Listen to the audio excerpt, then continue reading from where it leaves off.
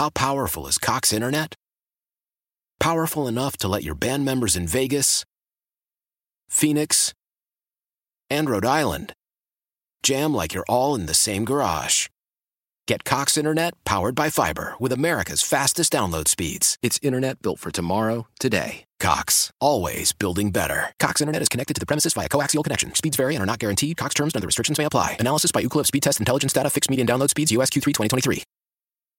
Celebrate and save at Ashley's Anniversary Sale. With Hot Buys, your choice of colors starting at just $3.99. Ashley Sleep mattresses starting at $2.50. Plus, receive a free adjustable base with select mattress purchases. And shop top mattress brands like Stearns & Foster, Tempur-Pedic, Purple, and Beautyrest Black with 60-month special financing. Only at Ashley. Subject to credit approval. No minimum purchase required. Minimum monthly payment, down payment, tax, and delivery may be required. See store for details.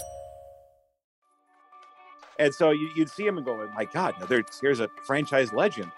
His number's been retired. Here's this titanic figure in White Sox history is here and, waiting for someone to pick him up from the ballpark.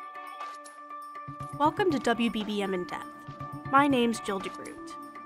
Today, legendary White Sox player Minnie Minoso, the first player of color to play for a Chicago Major League team, was celebrated in a special birthday memorial held at the old Comiskey Park home plate plaque. We're talking to WBBM reporter Rob Hart, who covered the story. Thanks for being here, Rob. Can you start by telling us who was Minnie Minoso?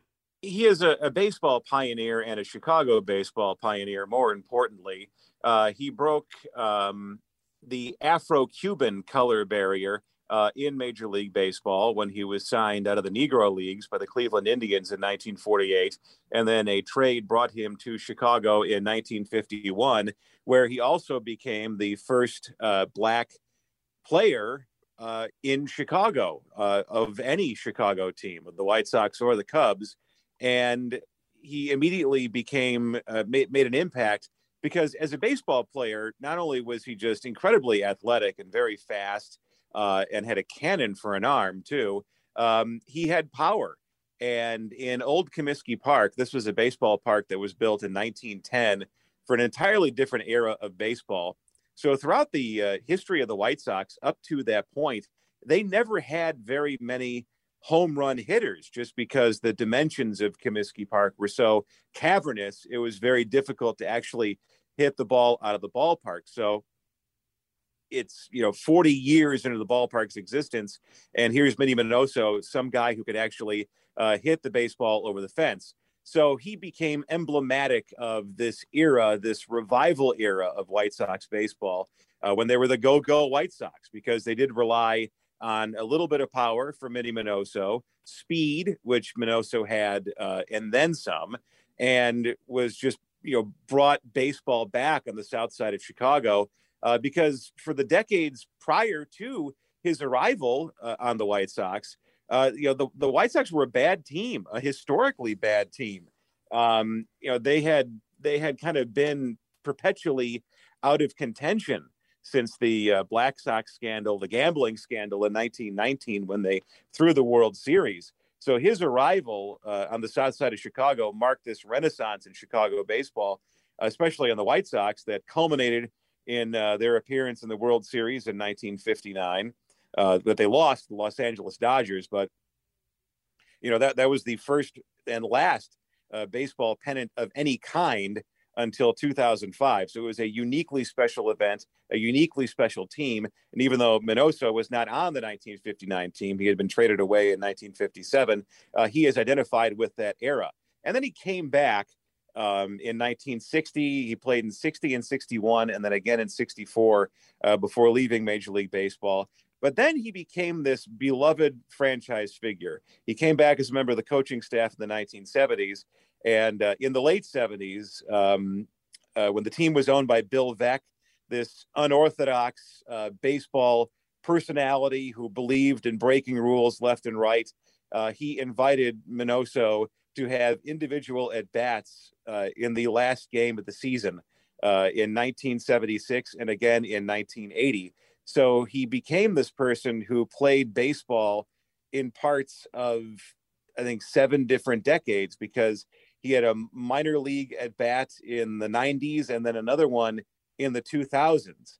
And after that, he just became this guy who was a White Sox team ambassador. He would show up at fan conventions, fantasy camps, charity appearances, any event the White Sox needed Minnie Minoso to attend, he would attend. And he had his Minnie Minoso hat that he would wear that kind of spelled out all of his accomplishments. And he was also a Chicagoan. He lived here, and you would see his black Cadillac with a Minoso 9 license plate just driving around town. So he was a Chicago fixture and a White Sox franchise fixture. And when he died in 2015, it was there was a great deal of sadness in the White Sox fan community. And, there has been this push to have his accomplishments recognized by Baseball's Hall of Fame. And that very well could happen on Sunday when the results of the Golden Era ballot are announced. And talked to members of his family today, and they say they're cautiously optimistic that Minnie could get into the Hall as early as next week. Rob had the opportunity to speak with Minnie Minoso's wife and son about his lasting legacy. I feel honored that people do remember him and still feel positive towards what he left behind and his memory, his legacy. It's heartwarming to hear some of the other players and some of the fans talk about how much he meant to them and baseball. Dad's journey of not being in his home country, not having command of the English language that others did. I think that is something that oftentimes is overlooked when it comes to some of his careers and what he had to navigate during that time. Rob, what was it like talking with Minnie Minoso's family? They're just both thrilled that people still remember him and still remember his accomplishments, because even 6 years after his death, White Sox fans still think very highly of him. And the one thing that they really enjoy is that every time the Golden Era committee includes his name on the ballot, the machinery of baseball writing lumbers into action, and you have new generations of sports writers who might have been born decades after he last played, even as a stunt, realizing just what a tremendously skilled player he was and a special talent. And they both said they're very humbled and honored that not only do people remember him, but new generations of fans are discovering his accomplishments. Can you set the scene for us? What was it like at the event held today in honor of Minnie Minoso's birthday? It was fun. As a White Sox fan myself, it's neat looking at all of these pieces of memorabilia that were set up. It was kind of like an ofrenda that was placed on the site of home plate at Old Comiskey Park at 35th and Shields, which is now mostly a parking lot for Guaranteed Rate Field.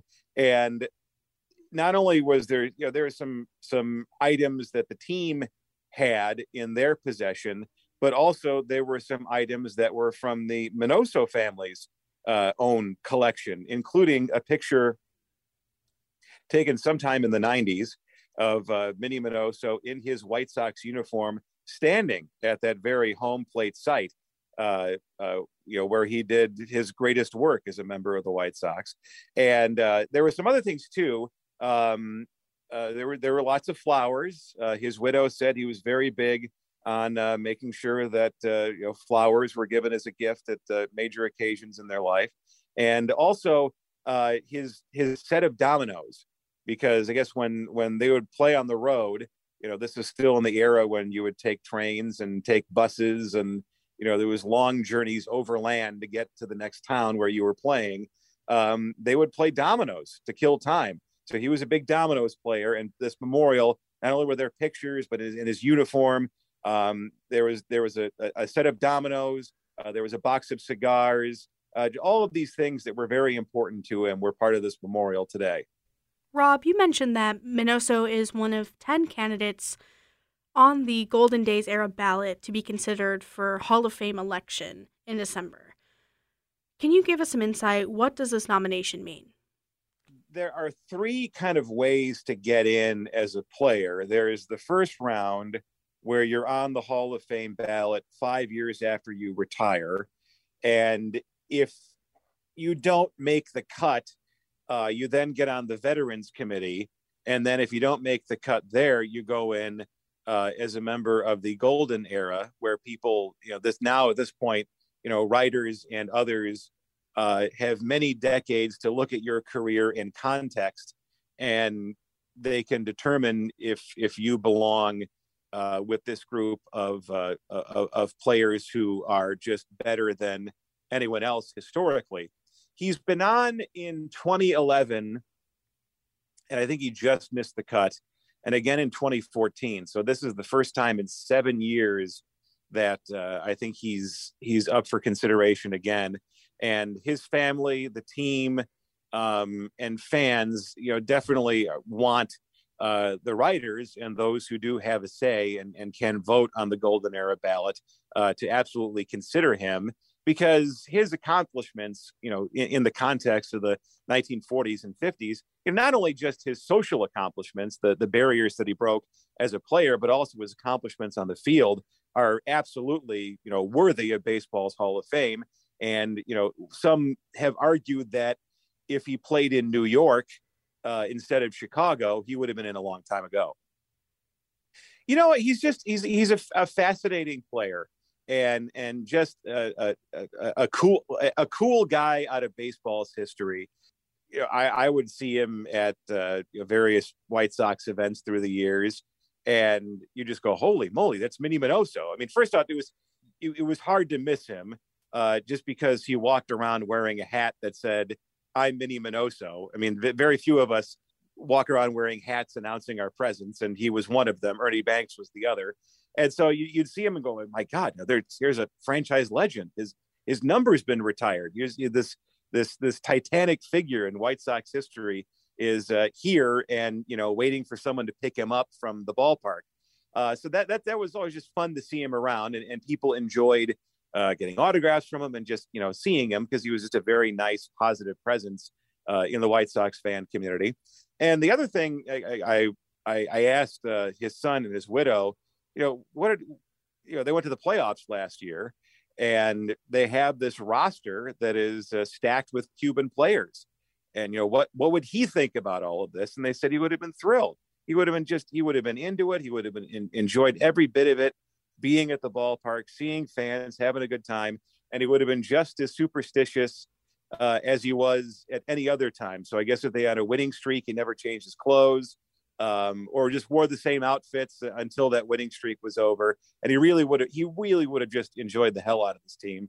And, I think, that it's too bad he didn't have that opportunity to see it. When he died, there was they were in the midst of a rebuild, and that rebuild is now over. They're now a playoff caliber team, and they said he would have really enjoyed watching them this year. Well, thank you again for being here, Rob, and for your insight. My pleasure. That was WBBM's Rob Hart. Thanks for tuning in to WBBM In Depth, and don't forget to subscribe on the Odyssey app, Apple Podcasts, or wherever you get your podcasts. A News Radio WBBM podcast powered by Odyssey. Why?